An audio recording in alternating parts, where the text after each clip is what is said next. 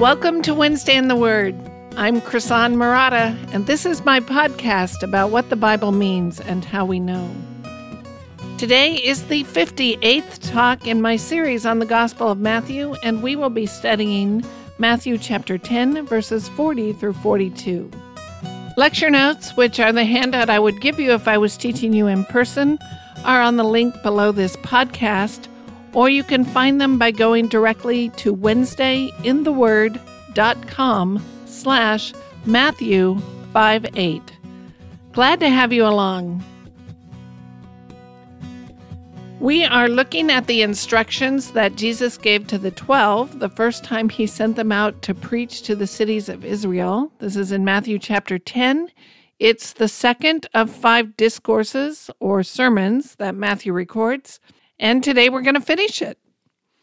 Jesus has been healing people of all kinds of diseases and proclaiming the kingdom of heaven is near, and that's what he charges the 12 to do. Matthew has described Jesus as having the authority to do these things, and now Jesus gives the 12 disciples authority to do the same things. And this is the beginning of the process by which the 12 become his apostles. This journey is an important first step in their training to become his representatives when he leaves after the resurrection. He tells them not to take provisions and not to charge for their preaching so that they will be dependent on the people in the towns where they preach. And if they face hostility in a town, they're to leave it. As we've talked about, Jesus sets up a kind of test for both the 12 and the people of Israel. The people of Israel must decide how they're going to respond to the message of Jesus. And the 12 have to decide to be faithful even when the people reject them. Ultimately, we know that they will also be speaking before Gentiles, but on this journey, they are to remain in the cities of Israel.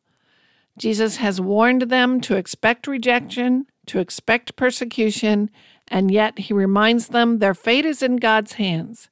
Even if their human enemies kill them, God has the power to grant them eternal life. If they're faithful to God, then they will find life in the kingdom of God. But if they are more afraid of their enemies than they are of God, and they deny Jesus out of that fear, then they will lose the favor of God and their place in his kingdom. Jesus has warned them this is not going to be a victory tour. His message does not bring peace, but a sword.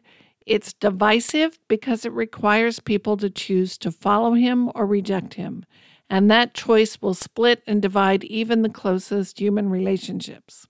Now, after all those warnings, which we've seen throughout chapter 10, Jesus ends this talk with the possible positive reaction to his message. Let's look at Matthew 10, verses 40 through 42. Whoever receives you receives me, and whoever receives me receives him who sent me. The one who receives a prophet because he is a prophet will receive a prophet's reward, and the one who receives a righteous person because he is a righteous person will receive a righteous person's reward. And whoever gives one of these little ones even a cup of cold water because he is a disciple, truly I say to you, he will by no means lose his reward. Before we look at the overall point of this section, I'd like to talk about some of the words and the phrases that Jesus uses. First, Jesus says, whoever receives you receives me, and whoever receives me receives him who sent me. What does it mean to receive someone in this context? In modern English, we think of receiving as a passive concept. It doesn't take any action or choice to receive something. If I get a text that tells me I have received a package, I didn't do anything. The package was delivered, and I received it, and then it came to my front door. But in the Bible, receiving often refers to a deliberate choice. To receive someone is to accept them or welcome them. To receive the apostles is to make the conscious choice to listen to what they're saying and to heed what they say. At the core of the gospel is a call to choose to respond to God and his messengers. And this word receive is one of the words used to capture that response. We are supposed to receive God's messengers. We are supposed to receive the gospel. That is, we choose to accept and embrace it. Let me give you a couple of examples. We saw this one earlier in the same sermon. This is Matthew 10:14. And if anyone will not receive you or listen to your words, shake off the dust from your feet when you leave that house or town. Notice there, receive is in parallel with listening to your words. The idea is if anyone chooses not to listen to you. Here's another one. When he explains the parable of the sower and the seed, Jesus says this in Luke 8:13. He's speaking about the metaphorical seed. And the ones on the rock are those who, when they hear the word, receive it with joy. But these have no root. They believe for a while and in time of testing fall away. So that seed that falls on the rock is compared to people who initially listen to and embrace the gospel, but then reject it when following Jesus becomes too costly. And one more, this is Luke 18:16 and 17. But Jesus called them to him, saying, "Let the little children come to me, and do not hinder them, for to such belongs the kingdom of God.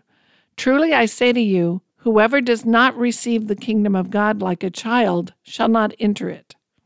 Here again, this word receive captures the idea of choosing to embrace the gospel.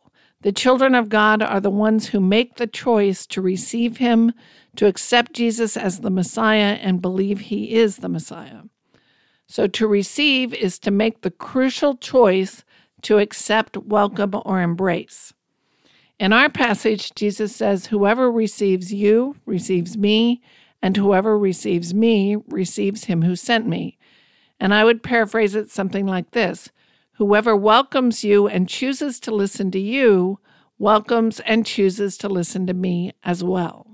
The one who opens his heart to you has opened his heart to me, as well as the God who sent me. And this is going to be an important concept for the 12. They're going to be on the front lines, experiencing how people receive them and their message. They're proclaiming the truth from God, and how people choose to respond to them is not only personally important for the danger they might be in, but they are to understand that there is even something more important at stake.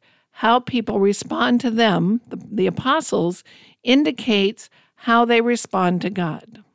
Now, we face that same question today.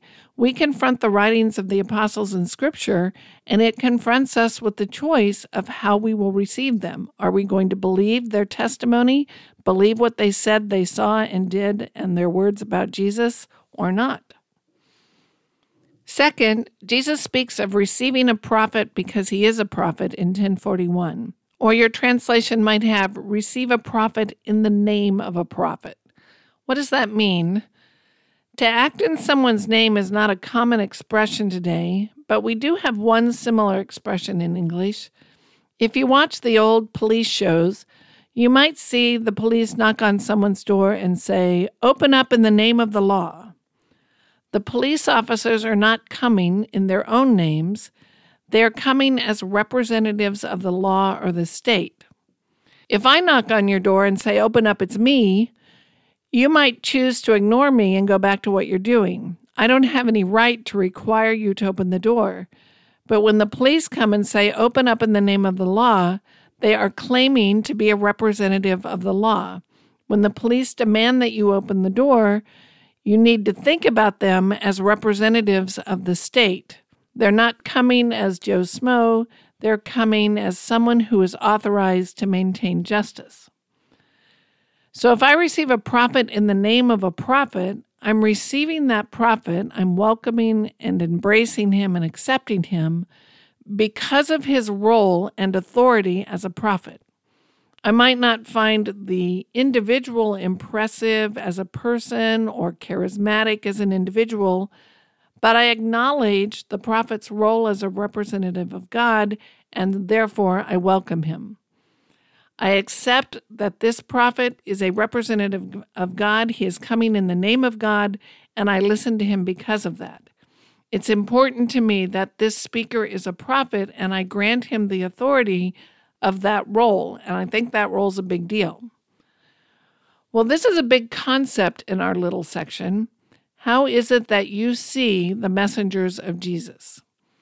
These people present you with a choice. The 12 are not speaking for themselves. They didn't make up some new philosophical system or fad religion. They are being sent by Jesus. They are proclaiming his message. They are speaking in his name. How people respond to them reflects how people respond to the one who sent them because they come in his name. All right, the third concept in this section, Jesus talks about rewards. And let's talk about what he means by rewards here. When we think of rewards, we often think of a prize or something we've earned. For example, in a fairy tale, if I go on a quest to find the golden chalice to rid the kingdom of an evil dragon, the king might reward me because I have done such a brave and noble thing. That is not the flavor of rewards in the Bible. I have never found a context yet in the Bible that speaks of someone doing such a great and mighty feat for God, that God rewards them for their heroism because he's so grateful for what they accomplished. That's just not in there. However, many people think that there are rewards that are an extra added bonus that God gives believers in addition to salvation. And some people treat the Bible as if it were a catalog of gifts and rewards that you can get if you just figure out the rules, the tips, and the tricks. When they see this word reward in the Bible, they assume it's something extra above and beyond salvation that God hands out. And some people approach the Bible looking for, how do I get the good stuff? How do I make my life better now and get the big rewards in heaven later? And so they approach Scripture looking to figure out how to get the crown of life, the crown of righteousness, the runner's crown, and so forth. It's almost like being in Scouts and trying to get the various merit badges. Well, I don't believe the Bible ever teaches that there are rewards in heaven above and beyond salvation. I have a separate podcast series where I go into that, and I'll put a link to that in the lecture notes if you're interested. But for now, let me just say I don't think the Bible teaches that there are any extra rewards above and beyond salvation. Now, it is right to think of God as someone who rewards. We have this famous passage in Hebrews 11:6, and without faith it is impossible to please him, for whoever would draw near to God must believe that he exists and that he rewards those who seek him. It is true that God has a reward to give. We seek God because we need him to be our God. We seek God because he is our creator, and we need him to forgive us and restore us to life and godliness. The reward that we're looking for is a desired outcome. We want to be rescued on the day of judgment. We long to be freed from our sins and made holy. We long to have our guilt forgiven. The reward we look for in seeking God is the desired outcome that we will be forgiven and enter into the kingdom of heaven. And God does reward those who seek him. You will not be disappointed. He will keep his promises. You will not be sorry if you seek God, because in the end, his response will be everything you hope it will be. And that response is the reward of being forgiven and granted a place in his kingdom, and that's what Jesus has in mind here. Earlier in the Sermon on the Mount, we saw Jesus criticize the hypocrites as praying only to be admired by other men. Jesus said they have their reward in full. They have the desired outcome of their prayers, which is that other people see them as pious and hold them in high esteem. In their prayers, they were not looking for a desired outcome from God.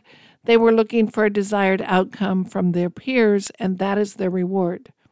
And of course, remember, the hypocrites stand in contrast to the poor in spirit, the merciful, and so forth, who are looking to God for a desired outcome, that is forgiveness and a place in his kingdom. The concept of rewards is this idea that as followers of Jesus, we have a hope and an expectation that God will respond to us favorably. That's the reward for embracing the gospel. Now, in our passage, as I said, I think the reward Jesus has in mind is eternal life in the kingdom of God.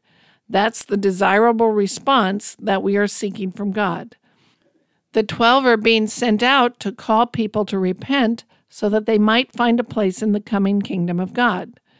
They are to turn to God, admit they are sinners, repent, seek His mercy, and their reward will be a place in the kingdom of God.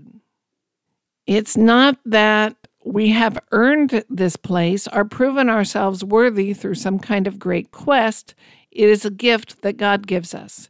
It is a reward in the sense that it is the desired outcome of our hope and repentance. This concept is important to the 12 being sent out because it shows them what's at stake in their message. Jesus is linking how people respond to Him and His apostles to how God is going to respond to them. They are about to go out and call people to repent, and there's a lot at stake in how those listening respond. Okay, the penultimate concept that I want to discuss is why He calls the 12 little ones. Why does He say that? What's this phrase about? Later in Matthew, there is a similar passage, and I think it's helpful to look at that. It comes from the fourth discourse in Matthew, which is found in chapter 18. This is 18:1-6. At that time, the disciples came to Jesus, saying, "Who is greatest in the kingdom of heaven?" And calling to Him a child, He put him in the midst of them and said, "Truly I say to you, unless you turn and become like children, you will never enter the kingdom of heaven. Whoever humbles himself like this child is the greatest in the kingdom of heaven. Whoever receives one such child in my name receives me. But whoever causes one of these little ones who believe in me to sin, it would be better for him to have a great millstone fastened around his neck and to be drowned in the depth of the sea." Well, you can see there's similar language here about receiving a child in my name. We also see the issue of how others are going to respond to those who have humbled themselves like children. And notice that Matthew clarifies this is a metaphor. Jesus is not saying children as children are superior in some way. Rather, whoever humbles himself like this child. He's not literally talking about children. He's using the child as a model of something. The child represents something we need to become. We need to turn and become like children. We need to convert and change direction to start running toward God instead of away from Him and humble ourselves like children. Well, generally speaking, children recognize that they need their parents. They are dependent on their parents for survival. They're dependent on their parents for teaching them and for giving them the good things in life. They seek, respect, and depend on their parents. And in the same way, we need to seek, respect, and depend on God. We need to abandon our proud autonomy before God and humbly cast ourselves on His mercy. We'll look at that passage more when we get to it, but when Jesus calls His disciples children or little ones, I think this kind of humble dependency is what He has in mind. The disciples must admit their humble dependency and abandon their pride. On this journey, the apostles are not going out as high-powered, impressive, elite leaders and scholars with all kinds of pedigrees and letters after their names. They are Galilean fishermen and ordinary citizens. They are relatively unknown, ordinary people who have humbly submitted themselves to God and to Jesus, and they're going out to proclaim a very important message. So they are little ones in the sense that they are humble, ordinary people who trust Jesus. And then finally, let's review this concept of righteousness. He talks about those who receive a righteous man. Now, we talked about this concept back in the Beatitudes when we looked at Matthew 5:6, but let me just review it briefly. In biblical terms, the question, "Am I righteous?" can have at least 3 different meanings. When I ask the question, "Am I righteous?" I can be asking, "Am I forgiven before God or am I condemned?" And in those contexts, a synonym for righteous is justification. Am I justified before God or not? Our sin is not just a tragedy, it's wrong. We have broken God's laws and stand guilty and condemned before Him. We owe a debt to justice that must be paid. Because we are not good, we justly and rightly fall under the condemnation of our just and holy God. But the good news of the gospel is that God created a way to pay our debt to justice through the death and resurrection of Jesus Christ. And when our debt to justice is paid, we are justified. In that sense, the righteous are those who have had their sins forgiven. The second thing you can mean when you say, am I righteous? I could be asking, am I morally perfect or am I morally corrupt? And in some contexts, that's how this word is used. A synonym in these contexts would be holy or holiness. Am I holy or am I sinful? In this sense, a righteous person is anyone who is accepted by God by virtue of having a perfect moral character. And of course, Jesus is the only human being who has ever earned the favor of God because of his moral character. None of the rest of us are righteous in the sense of being completely holy. We are all sinners. You could say we are righteous sinners because we are both justified sinners and born-again sinners, but we are not holy sinners. Third, when I ask, am I righteous, I could be asking, does my heart respond to the truths of God? Am I spiritually blind or am I hard-hearted? The antonym for this is wicked, and we see this kind of usage frequently in the Psalms, which contrast the way of the wicked and the way of the righteous. The question in view is having a spirit that is in the right. We have repented, we are truly contrite and humble about our sinfulness, we have turned to God and are seeking His grace and mercy, and in other words, we are poor in spirit, we mourn over our sins, and so forth. A synonym for this person would be a person of faith or a person who is born again. And in this sense, the righteous are those whose hearts are rightly oriented toward God. And in this context we're looking at in Matthew, I think that's the sense Matthew means here. Whoever chooses to accept a person who is open to God. All right, we've talked about receiving in someone's name. We've talked about rewards and why Jesus would call his disciples little ones. And we've talked about what he means by righteous. Let me read the passage again, and we'll see if we can put it all together. Whoever receives you receives me, and whoever receives me receives him who sent me. The one who receives a prophet because he is a prophet will receive a prophet's reward. And the one who receives a righteous person, because he is a righteous person, will receive a righteous person's reward. And whoever gives one of these little ones even a cup of cold water, because he is a disciple, truly I say to you, he will by no means lose his reward. Let me give you my paraphrase.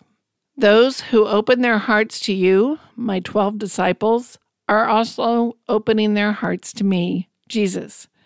And those who open their hearts to me, Jesus, are also opening their hearts to the God who sent me. Those who welcome a prophet because they are glad he is a prophet will receive from God the same good inheritance that the prophet himself receives. Those who welcome other people who are open to God because they are glad those people are open to God will receive from God the same good inheritance that those who are open to God receive. And those who are kind to one of my seemingly insignificant disciples, even with so simple an act as giving a cup of cold water, because they are glad he is my disciple, I'm telling you the truth, they will certainly gain the same good inheritance from God. Hopefully that makes sense. I think there are two important ideas in this little section.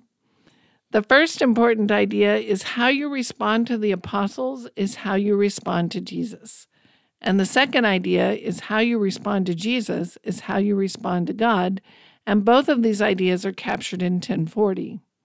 Let me take them in turn. Those who embrace the message of the 12 embrace the message of Jesus. Now, Jesus is assuming that the apostles accurately represent him.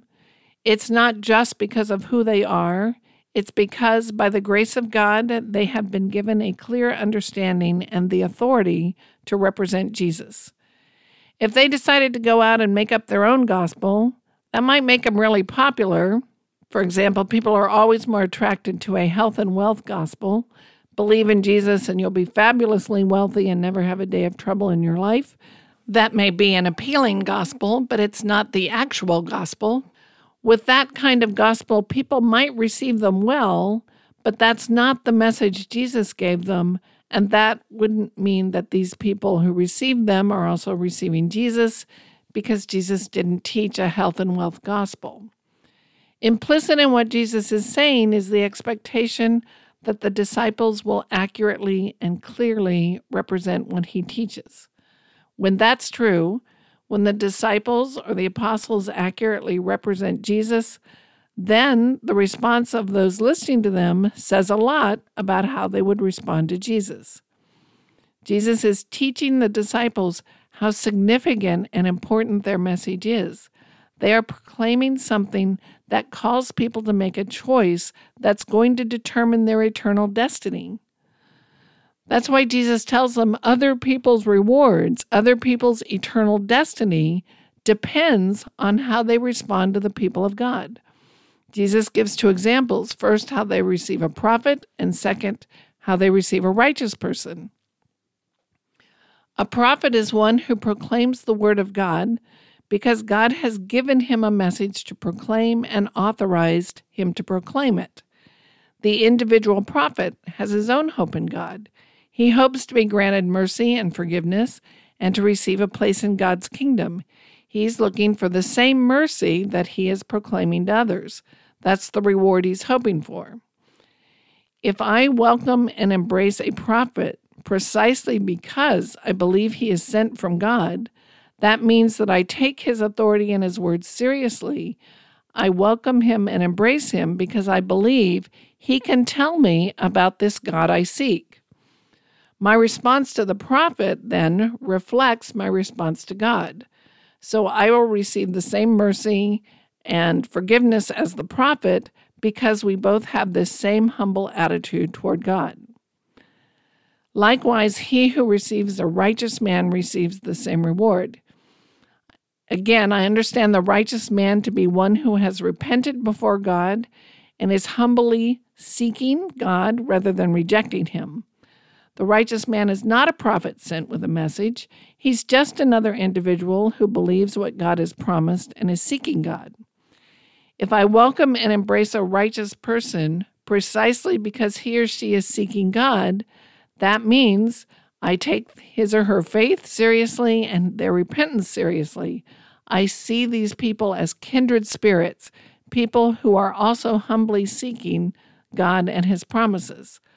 So my response to other believers, other people who are seeking God, reflects my own response to God, and I will receive the same mercy and restoration because I have the same humble, repentant attitude toward God that I am admiring and appreciating in others.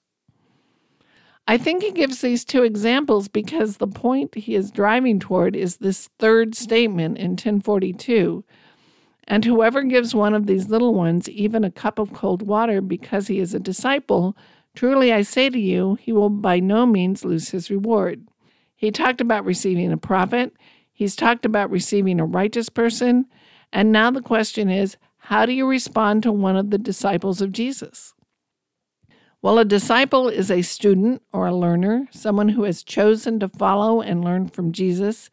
If I open my heart to a disciple of Jesus precisely because he is a disciple of Jesus, it shows that I too want to be a disciple of Jesus. My response to the disciples represents my response to God and his Messiah. I receive the same reward, the same mercy and forgiveness because I have the same repentant heart, and I show it by welcoming the disciples of Jesus who also have that heart. Well, all of this shows the disciples the importance of their mission. They're going out to represent Jesus and God to the people. In doing so, they're going to confront the people with a choice, and that choice has eternal significance. This is the central principle of our relationship with God. God very rarely steps into history and speaks directly to people. Very few people have a relationship with God like Moses or Elijah or Isaiah, where God spoke to them directly and answered their questions. Comparatively few people sat at the feet of Jesus or even heard him teach. Of those people who heard him teach, only 12 were chosen to be his apostles and learn in great detail from him. The rest of us have a relationship with God because other people have told us about him. God has spoken to the world through prophets, through apostles, and his Son, Jesus Christ. And we relate to God by learning what he told people like Isaiah and Ezekiel and Jeremiah and Matthew, Peter, and Paul. Jesus is telling the 12 they have a role like the prophets. They are standing in the place of Jesus. How people respond to the apostles is how they will respond to Jesus. And in this context, I think Jesus clearly has the 12 in mind as he sends them out to speak for him. But I do think we can extend that teaching to us. The 12 are not with us anymore, but there is still a sense in which every disciple of Jesus stands in his place and represents him.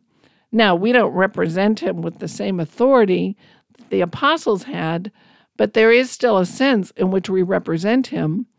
We proclaim what we have learned in the Scripture. We teach others what it takes to enter the kingdom of God. We explain the need for repentance and the importance of turning toward God. We talk about the counterfeit idols of this world and where to find true life, all things that Jesus has taught us through his apostles. If a person welcomes you precisely because you follow Jesus, that says a lot about how they respond to God. Now, this is a major theme in the New Testament, that we reveal what we think of Jesus and his message by how we respond to his people. Jesus and Paul both talk about this idea a lot. According to Jesus, my reward, my eternal destiny, is revealed by how I respond to his apostles. But it doesn't stop there. Jesus also tells us how we respond to Jesus reveals how we respond to God. And this is also a big topic in the New Testament. We could go to a number of verses, especially in the Gospel of John, that point out this connection. Paul makes this same point at the end of Colossians chapter 1. Paul paints a very strong picture of who Jesus is. In short, he says all that we can know of God is seen in Jesus, and everything is under Jesus' authority. We were lost, we had no hope, and yet God gave us a place in his kingdom because of what Christ did on the cross. Without Jesus, we have no standing before God. Without Jesus, we have no hope. Jesus is everything. It's not true that Jesus gave us one piece of the puzzle, and then other prophets, other religions have a piece of the puzzle too, and we have to go to all these other philosophies and faiths to get the whole big picture and fill in the whole puzzle. Paul claims in Colossians 1 that everything we can know of God, person, character, authority, plans, everything we need to know about God is manifest to us in Jesus Christ. This man, Jesus, is the place where I learn about God. He is the one and only one who reveals God's plan and God's purposes. Jesus is God in a way that I can deal with, I can understand and grasp. When we look at Jesus, we see the God we need to know. Which makes the point, you cannot seek God and avoid Jesus Christ. There is nowhere else to go. You can look high, you can look low. Eventually, you're going to have to deal with Jesus because all of God is found in Jesus. There's no other part of creation where I can find God. There's not a single thing to know about God that is important to know that is outside of Jesus. And likewise, Jesus has the authority to speak to every inch of creation, including you and me. Whether you're a Christian or not, you are under the authority of Jesus Christ. There isn't anyone else to deal with. No matter what path you take, sooner or later, you will confront Jesus. There won't be a vote. There's not going to be an election. There's no majority rule. It's all going to come down to how you respond to Jesus. One of the great tensions that we find in the Gospels is that the religious leaders of the day claimed to love God, but they hated Jesus. Jesus violated the Sabbath. Jesus ate with sinners. Jesus made these outrageous claims about having the authority to forgive sin. Jesus called the Pharisees hypocrites and whitewashed tombs. He said they have their reward in full because all they are seeking was the approval of men. So the Pharisees would say Jesus is not a reflection of God in his character. They think someone sent by God would look a lot more like them.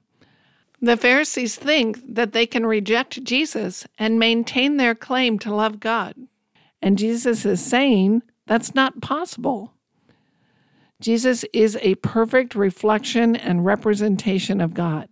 If you don't like what Jesus is doing and saying, it's because you don't understand God.